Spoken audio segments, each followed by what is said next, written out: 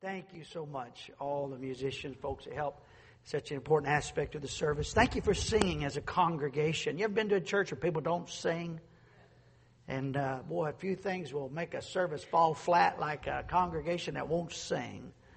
And but thank you so much. Take your Bibles and turn to Deuteronomy chapter number 17. Deuteronomy and chapter number 17. Tonight I'm going to teach as much as I preach in this message.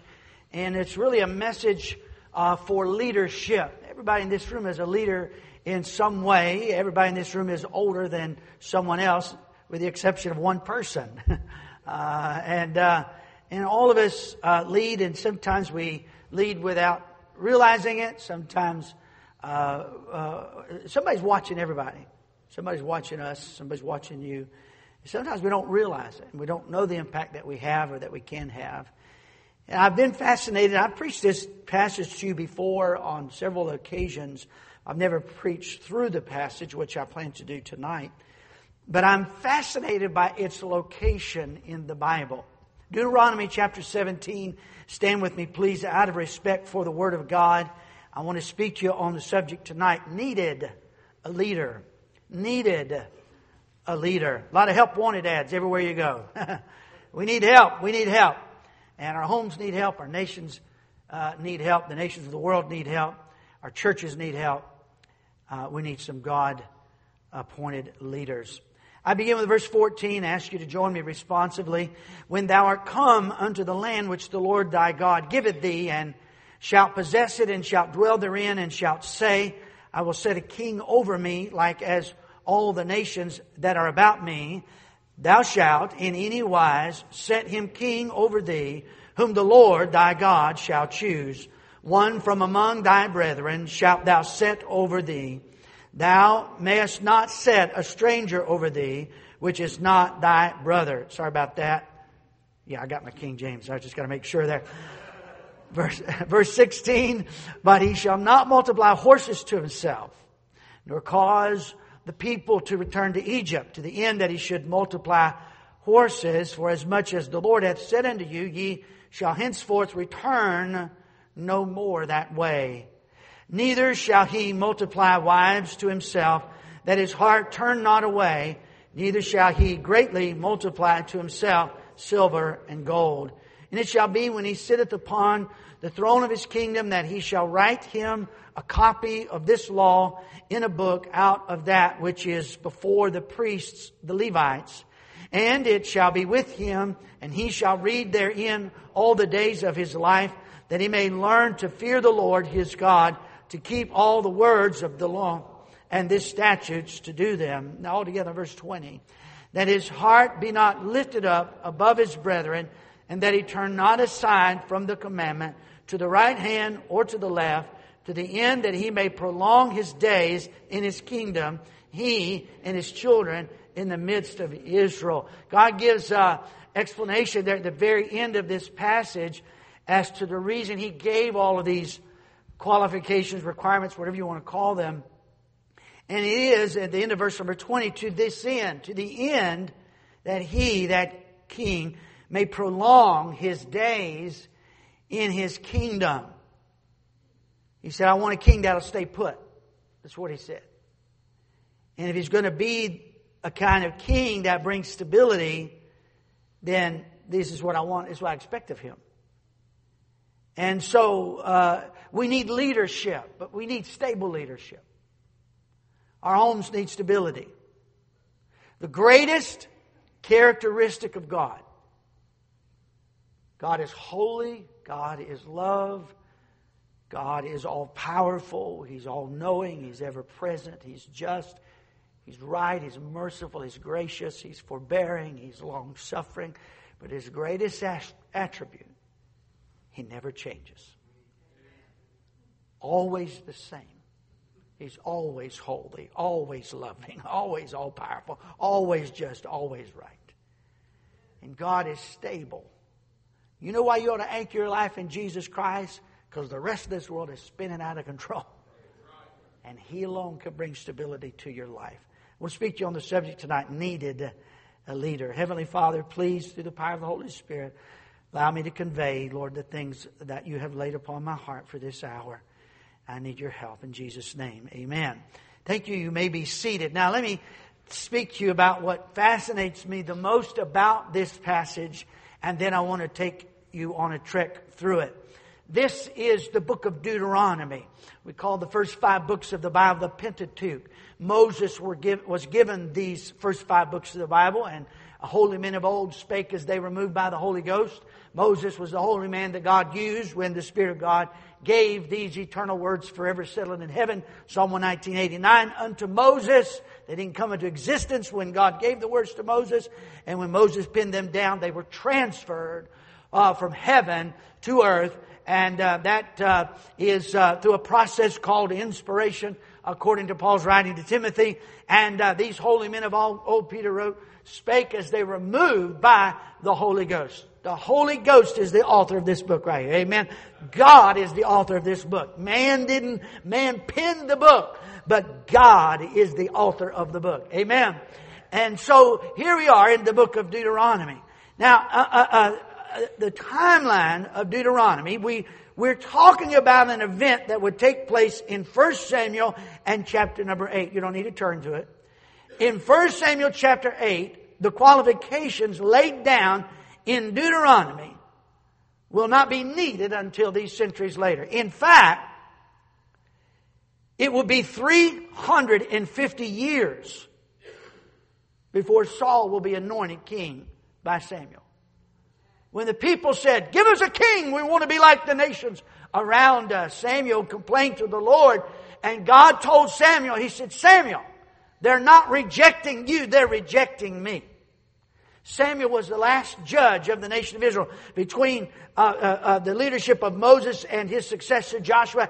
After the death of Joshua, there was no clear leader for many, many years. And there was the nation went up and down, backslid, got right, and backslid, got right.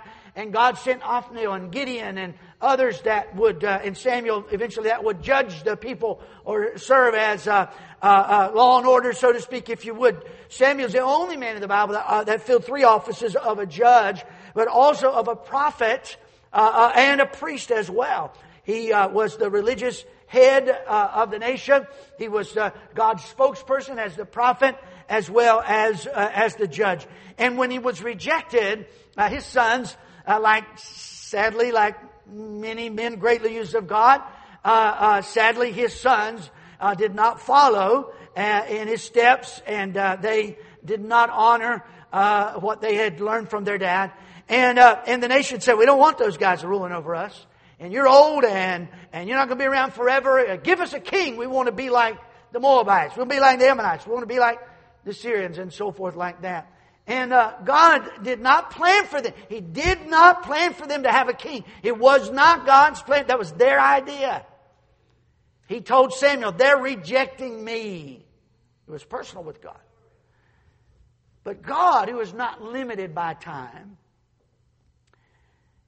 looked down into the future through His foreknowledge, just like He looks down into the future and sees whether or not you are going to exercise your will to believe on the Lord Jesus Christ or whether you're going to reject Jesus Christ.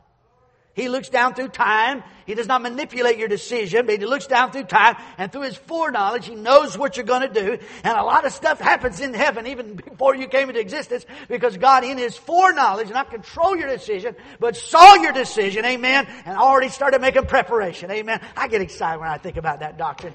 In the same way, God looked down through time, and He saw the nation of Israel would reject Him, ultimately reject Him, and 350 years before they rejected Him, He began to make preparation, not for their failure in the sense that let me prepare and help them to fail, but let me help them, prepare to help them because they are going to fail.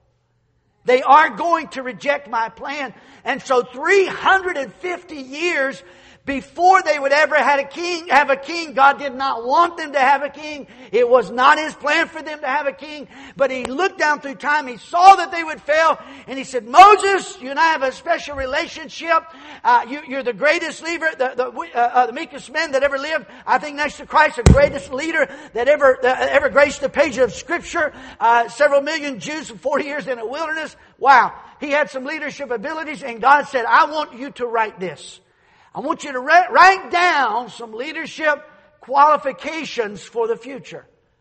The kingdom, the nation is going to have a king. Against my wishes, they're going to have a king. But since they're going to do it, I'd like to help them make the best of their situation. May I say this, dear friend? I love this about our God. Our God, He's not an all or nothing God. God does not, God's not a one strike and you're out God. No. He told His disciples, they said, how many times supposed to forgive? 7 times? 7 times? It's 70 times 7.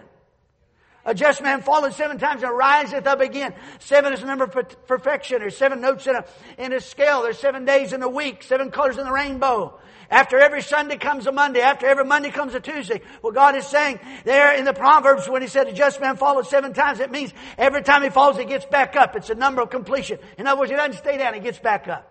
So God is always preparing for our success even when He knows we're going to fail. God doesn't want you to throw in the towel. Amen? And God in His mind and heart said, my people are going to turn their back on my plan. They're going to reject my leadership. He said, but I'm not giving up on them. In fact, 350 years in advance, I'm going to give specific instructions to help those who will lead my people, even though it's not my first choice. That's a gracious God right there. You got to admit, that's pretty amazing God, isn't it? And can I tell you, I don't know how you got in the mess you're in tonight. How did you? No, I don't know how you got in the mess you're in tonight, but God wants to help you with your mess. God wants to help you make the best of it. Amen? And one of the things the devil do, crawl up on your shoulder and say, well, you made this mistake, you did this wrong, you did this wrong. Hey, you're not even supposed to be right here right now. How in the world? And God said, God knew all that. God, and yet here you are in church on Sunday night. Amen? Isn't it wonderful? Amen? God has a plan to help you succeed. And God had a plan for His people to succeed. He knew they would look outside of God's will for a leader. He said, since you're going to do that, let me tell you what kind of leader you need. Now follow me. And I'm going to teach tonight. Primarily teach, and I'll preach a little bit between. Look at verse number 14. When thou art come unto the land which the Lord thy God giveth thee, and shalt possess it, and shalt dwell therein, and shalt say, I will set a king over me, like as all the nations that are about me. You get in trouble when you start wanting to be like the world around you. But when you get there, here's some qualifications, if you will. Thou shalt in any wise set him king over thee, whom the Lord thy God shall choose. Here's the first thing. Choose. This should be a man of God's choosing. This should be a man of God's choosing.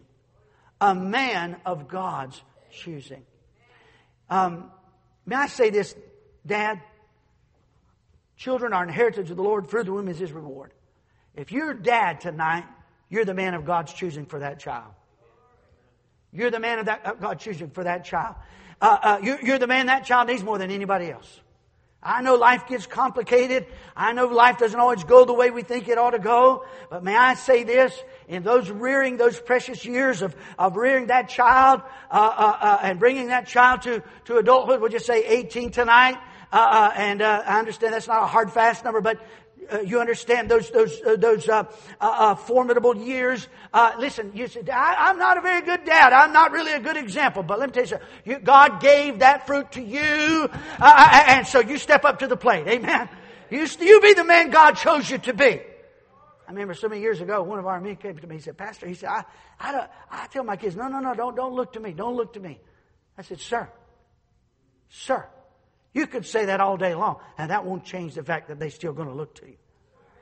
You don't just say, well, I'm not a very good example, so don't follow me. You don't just wipe away your responsibility just by, I'm not what I ought to be, so don't look at me. Oh, let me tell you something. They're looking at you. They're looking at you. And what you say with your mouth carries some weight, but not near as much weight as the walk that you walk. Hey, he said, I want some men of my choosing. I want some men of my choosing. Hey, if you know tonight you're in a place where God has put you in that teen department, in that school, in that youth department, your place of service where God has put you, you be the man. You're God's chosen man, so be the man of God's choosing. Be the man of God's choosing. Every home needs a dad who's consecrated to Jesus Christ. Me and you and I are called to be the spiritual leaders of our homes. Don't raise your hand. You can jab your wife in the ribs if you want to, ladies. Well, your family sits down at the table, eat a meal. Who's the most spiritual person in the room? It's supposed to be you, Dad. Who's the one that's in love with the Lord? It's supposed to be you, Dad. You're the one supposed to be the leader. Who's the one that says, all right, come on, we're going to church? Who's the one that says, hey, nah, cut that off? Who's the one that says, no, we're not going to listen to that? Who's the one that takes the initiative? It's supposed to be us. It's supposed to be Dad. God, you're God's chosen man. If the fruit of the womb is His reward, if God bless you in that regard, you're the man of God's choosing, then choose to be God's man. Choose to take your place. Oh, how this world, our homes need men of God's choosing to be the man God chose them to be. He said, we need a leader. Number one, make it a man of God's choosing. Number two, this is very interesting. Verse 15 again, thou shalt in any wise set him king over thee, whom the Lord thy God shall choose. One from among thy brethren shalt thou set king over thee. Thou mayest not set a stranger over thee, which is not thy brother. Here's the second thought. Number one, a man of God's choosing. Number two, a man with undivided loyalties. A man with undivided loyalties. What's he talking about, Pastor? We know that God chose Abraham and his seed as God's chosen people. Doesn't mean that the Jews are better than anybody else. It just means God chose them. God chose His Son to come through the lineage of the Jewish nation. God chose to give us His Word to the lineage of the Jewish nation. God has a plan for the nation of Israel in this day and in the future. The church does not replace God's plan for Israel. God has a plan for His people at this age, and God still has a plan for the nation of Israel. And the promise of Genesis 12:1-3, you bless Israel, God will bless you. You curse Israel, God will curse you, is still intact today. And the worst decision we could ever make as a nation is to stand in opposition of Israel. We as God's people ought to love and pray for the peace of Jerusalem and support God's chosen people. Even though they're in a position of apostasy against Him right now. They stand as a nation against God. Israel needs revival. Israel needs salvation. Israel needs the Messiah. Their Messiah, Jesus Christ. There's coming a time in the future, hallelujah, where 144,000 of those young men are going to get born again by the grace of God, and they're going to spread all over the world, sharing the good news of Jesus Christ. Amen. There's coming a time where they will see and recognize Him as their Messiah. Well, God said this. He said, when you choose a king, choose a man who is not a stranger. Now, why would He say it? When the nation of Israel left Egypt, the Bible says, you remember that last night, the 10th and final judgment, a plague, where the death angel came through, and if you didn't have the blood on the doorposts of your home, if you didn't sacrifice a lamb, put the blood, apply the blood as the instructions were given that Passover night. If you had, then the death angel would come through and he would pass over. But if you had not, then the eldest in that house, the firstborn in that house would be killed. Well, when that happened, then the Egyptians and Pharaoh, they couldn't get rid of the Israelites fast enough. After that happened, after every disobedient household throughout the land of Egypt, there were screams and cries of agony and grief. And they said, we got to get these Jews out of here. We got to get them out of here. And they said, leave. And said, here, we'll help you. Here's all the food in our cupboard. And here's our jewels. And here's our gold. And here's all the money we've got saved. Here, take it all. And they loaded them up. Said, get out of our land. Well, the Bible tells us this. The Bible tells us that as they left, a mixed multitude followed them. There were opportunists. There were people who were not Israelites, but they had friendships with the Israelites, and maybe they lived near some of them. Maybe they traded with them and so forth like that. And they saw the plagues in Egypt. Man, this place is cursed. They might have been Egyptians, some of them. Some of them may have been other nationalities and so forth from other nations that just dwelt there and had some kind of dealings. They knew the Jews. But obviously they could see, I mean, when it fell dark, it was pitch black in Egypt, but it was as bright as day in Goshen. And when the hail and it all came, and the storms came, it's storming all over Egypt, and over in Goshen, it's just clear blue skies. I mean, anybody with their eyes half open could see God's hand is on these people. And a lot of people say, man, we want to stay in Egypt. We want to go to these folks, man. They got the favor of Jehovah God on them. Now, here's what he said. He said, when it comes to have a king, he said, don't choose a stranger. What he's saying is, don't choose someone who has divided loyalties. Don't choose someone who has divided loyalties. Can I say this tonight? I won't say it kindly, but I believe this in my soul. I believe if you come to America, you need to be an American. And that ought not be controversial. If you're going to come and live in a country, buy into the values of that country. Don't come and change the country. Now, I'm thankful. Man, we're a hodgepodge around here, are we not? We are a hodgepodge nation. There's no doubt about it. But God said this: you need somebody that is all in for my plan for my people. That's what you need. And may I say this? Listen, you know what every home needs? Every home needs a dad who's all in for his family and for their needs. Homes don't need men with divided loyalties. Pulpits don't need men of divided loyalties. Your place of leadership needs somebody who's all in for that place of service that God has given you. Exodus 12:38 talks about that mixed multitude. And I believe God knew down through time when the heat came on, some of them would say, man, I'm not even a part of this. I'm out of here. And would lead the nation away from the values that they had historically. We need a leader, man of God's choosing. Man who also chooses to be God's man. A man with undivided loyalties. Look at the third thing here in verse number 16. But he shall not multiply horses to himself.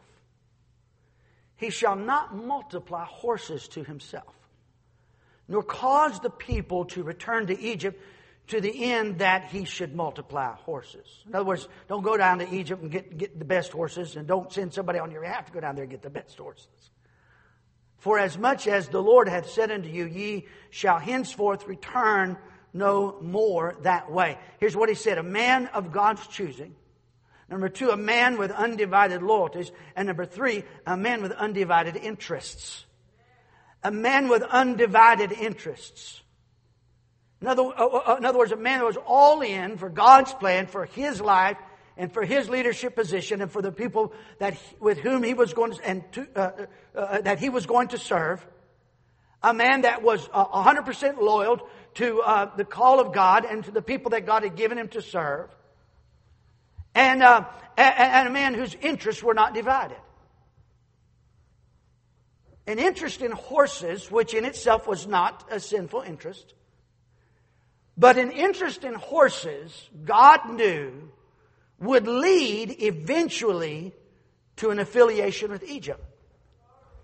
Because that's where the best horses were. And he said, when you choose a king, I want him to be a man of my choosing. I want him to be a man of undivided loyalties. And I want him to be a man of undivided interest. He needs to be interested in what's happening in his own nation. He doesn't need to be preoccupied what's going on out there in Egypt and where the best horses are. No, I want his interest to be where he leads, with his own people. You might say, I'm 100% loyal, but my friends aren't. Then you won't be loyal very long. And God knew that. I don't want a man going down to Egypt. I don't want him going down, getting interested and tied up with Egypt. I don't even want to send him sending people down there on his behalf, even if he doesn't go himself. I don't want him going down there being interested in what Egypt is producing and get the latest and best that Egypt has to produce. Too many of God's people, too many leaders of God's people are trying to pick the best stuff from the world. And this is not bad. The world has this to offer. The world has this to offer. Listen, I believe in being first class for the Lord. I believe we ought to do the work of God well. I thank God for the clean buildings. This lady sitting over here, I appreciate the work she does to keep our buildings clean. I appreciate the work that many of our young men have done, have helped us hourly through the years, and some now helping us. I appreciate that. I appreciate you men that help take care of the vehicles. I appreciate all the preparation. It takes a lot of work to hear one choir special. It takes a lot of work. You take the man hours of about 40, 45, or 50 people, and an hour, you're talking about right there, you're talking about 50 man hours every Sunday afternoon. And one special right there, you're going to have 50, 100, 150 man hours to hear a special. I mean, I believe in all of this. But can I say this? My friend, we're not trying to keep up with corporate America. We're not trying to be cutting edge. I'm not against, I want to do things first class. I've got to be clean. I think the house of God ought to be taken care of. It's not spiritual to be poor. It's not spiritual to be ignorant. It's not spiritual to be half broken down. Okay? And sometimes sometimes we almost spiritualize those things. I think we ought to do things first class. But let me tell you something. We don't need to try to keep up with the world. We don't need to try to keep up with the world. We don't need to find out what the latest thing that the world is doing. Yes, the world might provide some tools. I'm not against using tools for the glory of God. But can I tell you something, my dear friend? Listen, we might have the cutting edge everything. Cutting edge vehicle, cutting edge building, cutting edge videography, cutting edges. But if we don't pray and don't read the Bible and don't pass out tracts and don't teach the Word of God and don't witness for Jesus Christ, might as well shut the whole thing down. Let me tell you something. Our loyalties and our interests ought to be right here. The ministry is people. The ministry is people, and all of God's people are called to minister. The Great Commission of going to all the world, preach and baptize and teach, that's to all of us, every believer. That's not for preachers. That's not just for the apostles. It was a continuation. He said it to the apostles. He said, but when you win someone, then teach them to do what I just told you. And that's a they teach and they win and they teach and they win. And that goes all the way down to me and you. How many of you, someone led you to Christ? Yeah. Guess what? Now it's your job to do for someone else what God did for you.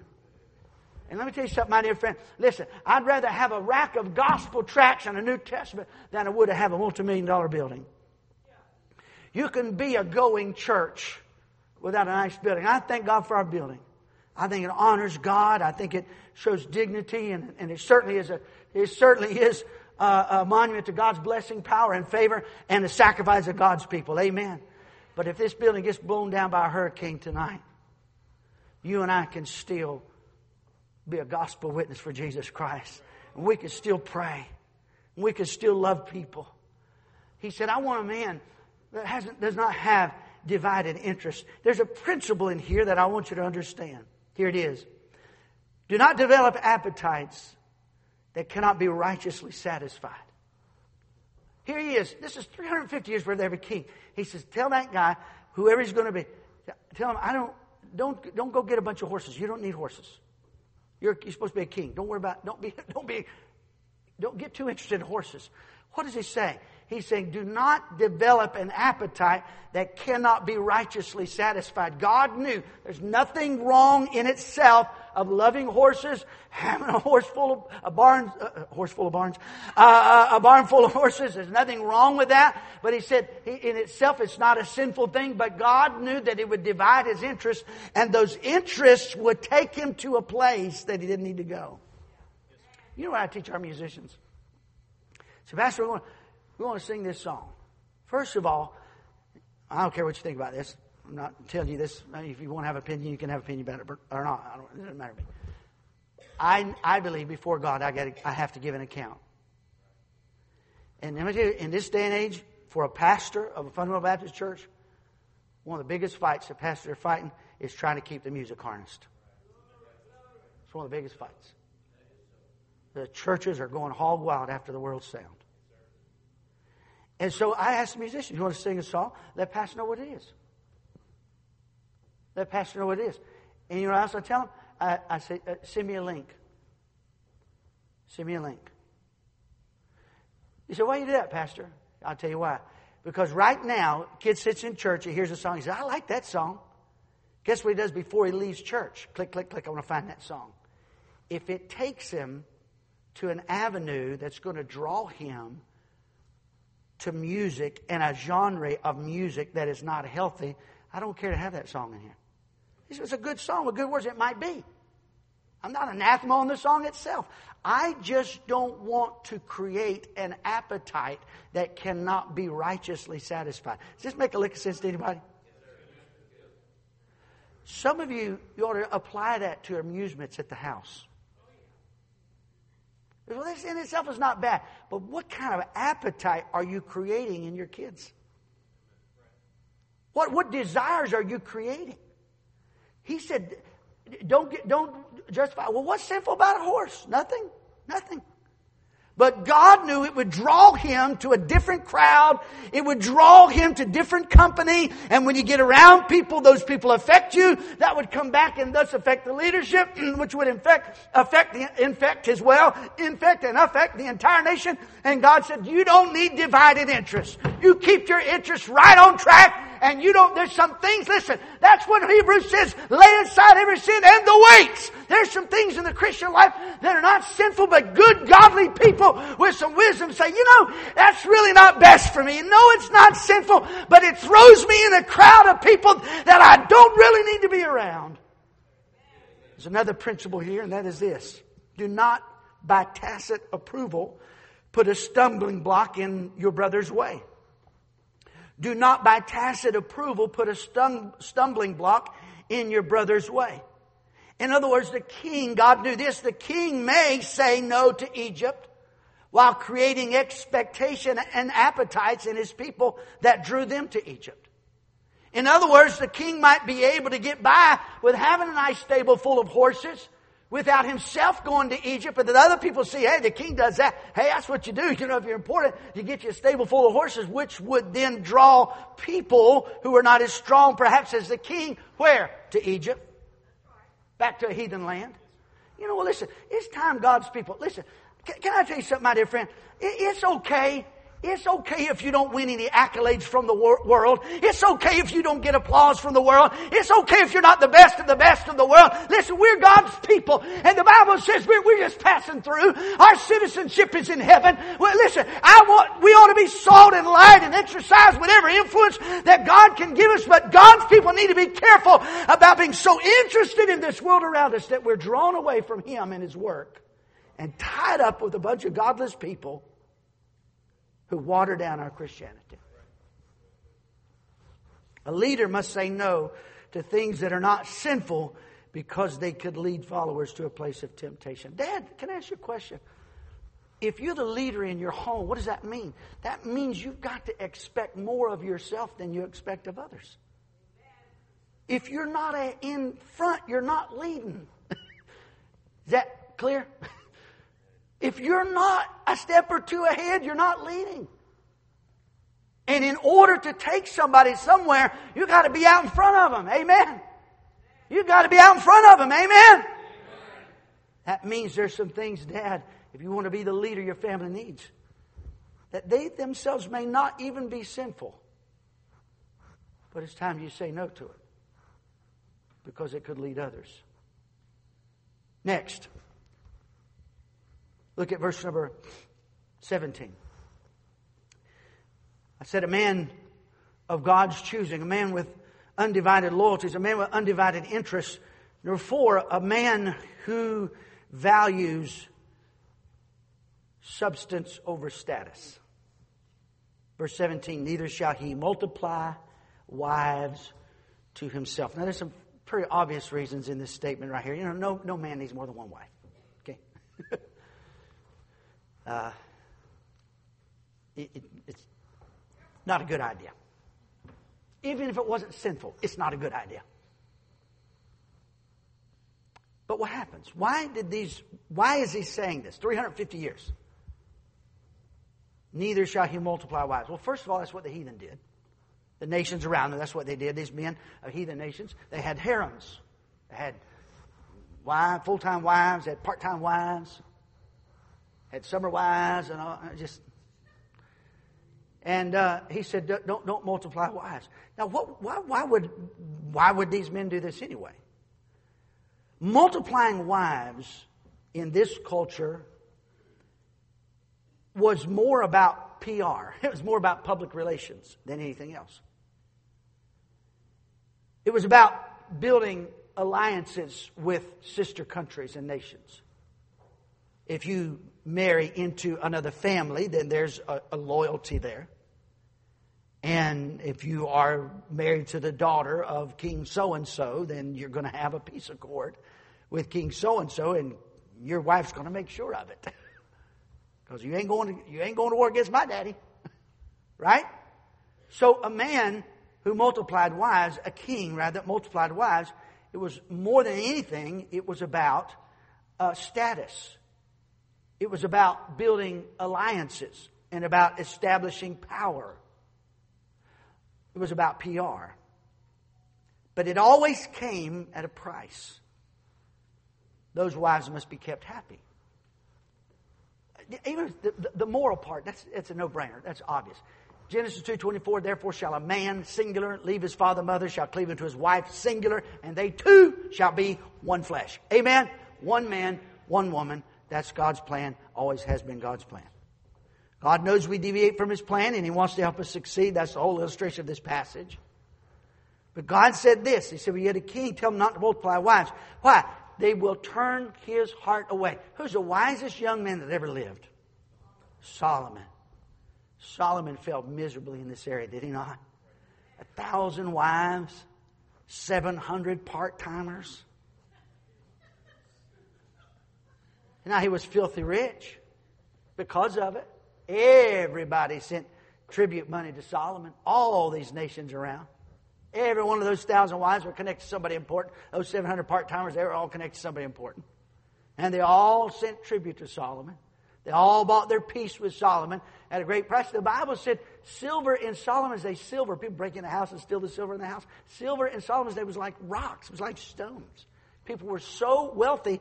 If you had a wheelbarrow full of silver, solid silver, people said, what are you doing with those rocks? What a waste of time. It's easier to have, listen to this statement, it's easier to have a lot of shallow friends than it is to have one deep friendship. These men, when they got to power, were tempted to want to build a network of friends, build a network of relationships, rather than taking the time and the work and the effort and the self-denial and the humility to build one genuine, deeply loving, abiding, lifelong relationship. And God knew because of their position that it would be a temptation to them. So why did He mention this? Of course, for moral reasons. I think that's obvious to all of us. But He said, tell him not to multiply wives. He said, why? Because you need a king who's more about substance than he is about status, who values depth over images, who values deep abiding relationships and real loyalties and deep love than a guy who's got a... Listen, you know what... do you know what the communication age has done for us? One of the things it's done for us, it's allowed us to have hundreds and thousands of friendships that are about a half-inch deep. But we have sacrificed, in some cases, depth of friendship. And I got news for you. You'd be better off having one true friend, someone you lay down your life for, and who lays their life down for you, than you would to have 1,000 followers. And this king, the kings, and obviously, every one of these things they broke. Every one of them. The problems that were caused. When David justified his marriage to wife number 2. He wound up with about a dozen before it was over. When he justified his marriage to wife number 2, he destroyed any possibility of having a truly deep, abiding love and loyalty to any wife.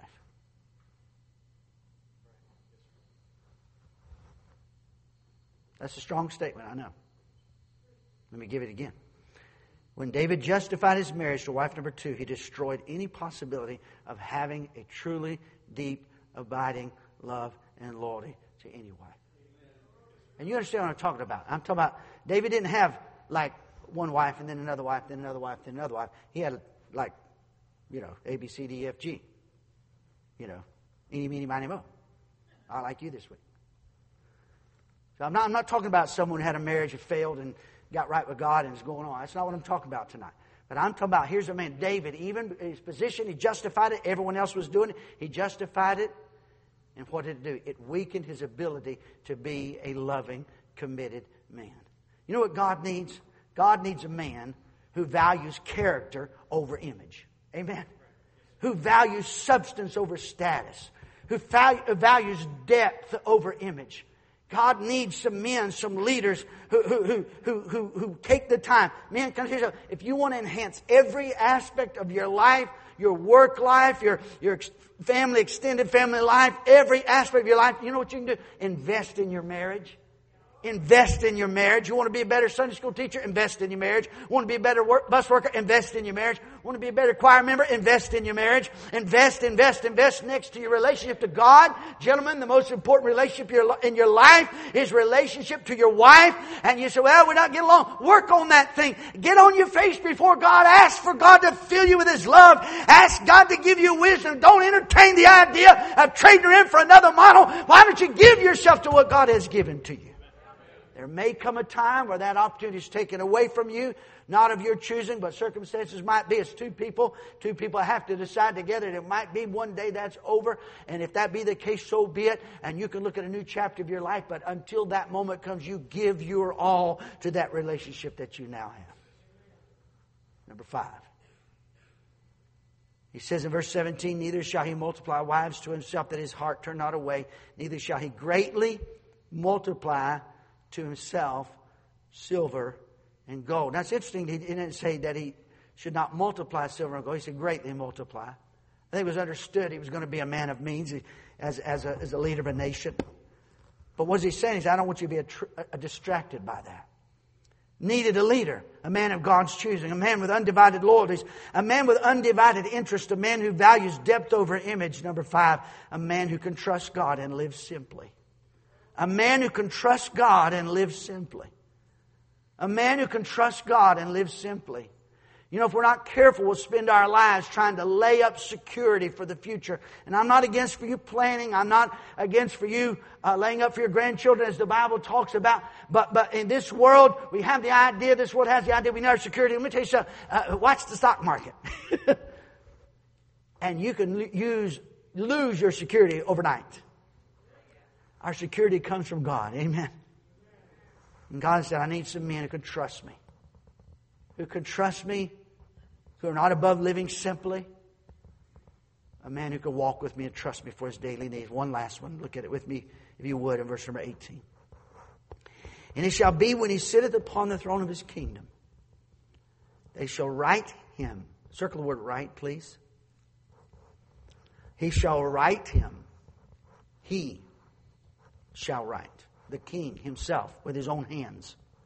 He shall write him a copy of this law in a book out of that which is before the priests, the Levites. And that copy that he wrote, it shall be with him, and he shall, circle the word, read therein all the days of his life. He shall write him a copy. God said, I want the king, when he gets here 350 years from now, I want him to sit down with the law of God, the Word of God, and I want him to pick up a quill, and I want him to get a writing instrument, and get him some parchment, get him a scroll, and I want him to sit down. He said, well, that took a long time. Yep, sure did. Here's what it took. It took mental discipline. God said, I want a man of mental discipline. A man of mental discipline. A man of mental discipline. You know what writing requires? Mental discipline. You know what reading requires? Mental discipline. He shall write him a copy of this book. He shall then carry it with him every day. It shall be with him. And he shall read therein all the days of his life. Hey guys, where's your Bible? Men, dads, head of the home. Father, dad, sir, where's your Bible? Where's it at? Where are you at in your Bible reading? Are you on schedule? What'd you get out of the Bible today, gentlemen? What'd you get out of the Word today? He shall write him a copy and read therein all the days of his life. Why would he have him do that? Look at this right here. Middle of verse 19. Why? That he may learn to fear the Lord. Do you know what mental discipline will do? I'm talking about disciplining yourself, men, to sit down and to read and to write the thoughts that God gives you and put pen to paper. It will cause you to have reverence for God, reverence for the Word of God. It'll change your attitude. You will learn to fear the Lord. And I would say, listen, many of you men are disciplined, and some of you guys are so disciplined in your eating habits, and it convicts me. I don't like to get around you. But you're disciplined. I respect you for that. Some of you men are disciplined in your exercise routine. And I'm pretty ripped myself. That's why I don't take my jacket off. But anyway, but some of you guys are disciplined, and I admire that. That's wonderful. And those areas of discipline in one area of life helps to increase discipline in other areas of life. But God said this, I'm telling you what we need. We need men of mental discipline. We need men who don't think about everything that flashes in front of their face and everything that walks down the sidewalk. Listen, there's images all over this place. We all need that. But we need some men of mental discipline. Like the psalmist wrote, let thine eyes look right on, let thine eyelids look straight before thee. And like Job said, I made a covenant with mine eyes. We need some men who control their minds and their thoughts, who set their affections and don't let images draw their affections away, but set their affections. The Bible said, set your affections on things above. Take your affections and put them where they ought to be. And don't let everything that comes along, every sound and every billboard and every something to draw your affection away. Put your affection where it ought to be. Put your affection back on your family. Put your affection back on your own wife. Put your affection back on your own kids. Put your affection on those that you serve in the ministry.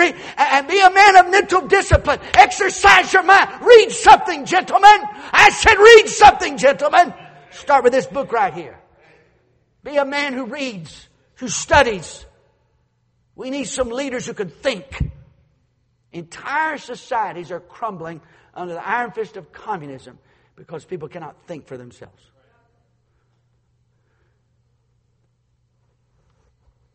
We're manipulated.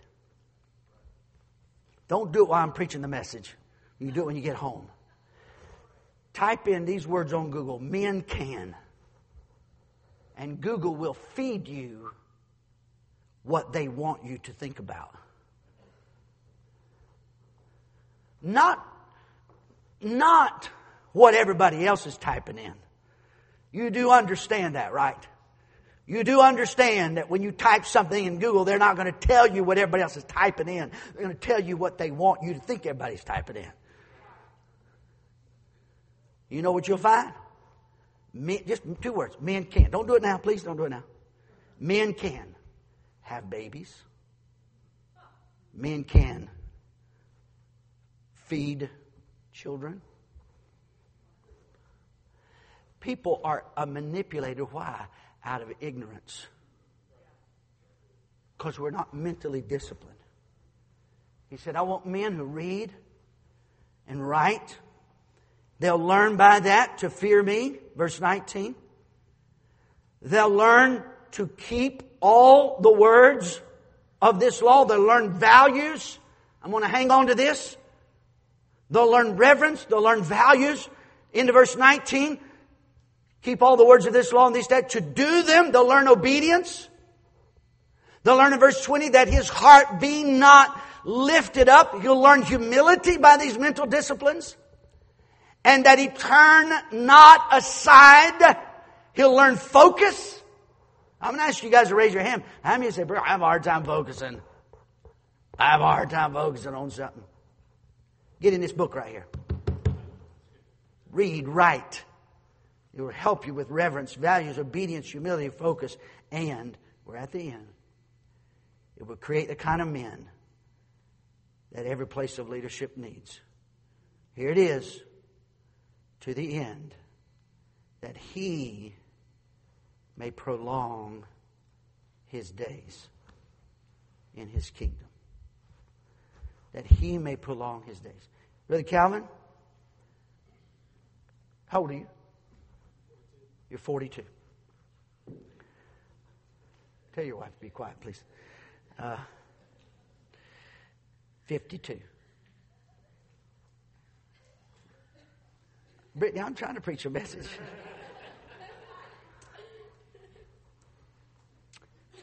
Can I challenge you something? When you're 72, be leading that teen department. Brother Rodney, you still 39?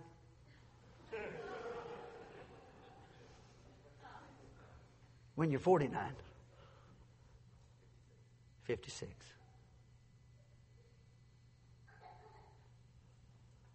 Won't you just keep on doing what God's put you in there to do? Amen. Well, let's be stable. Let's just be stable.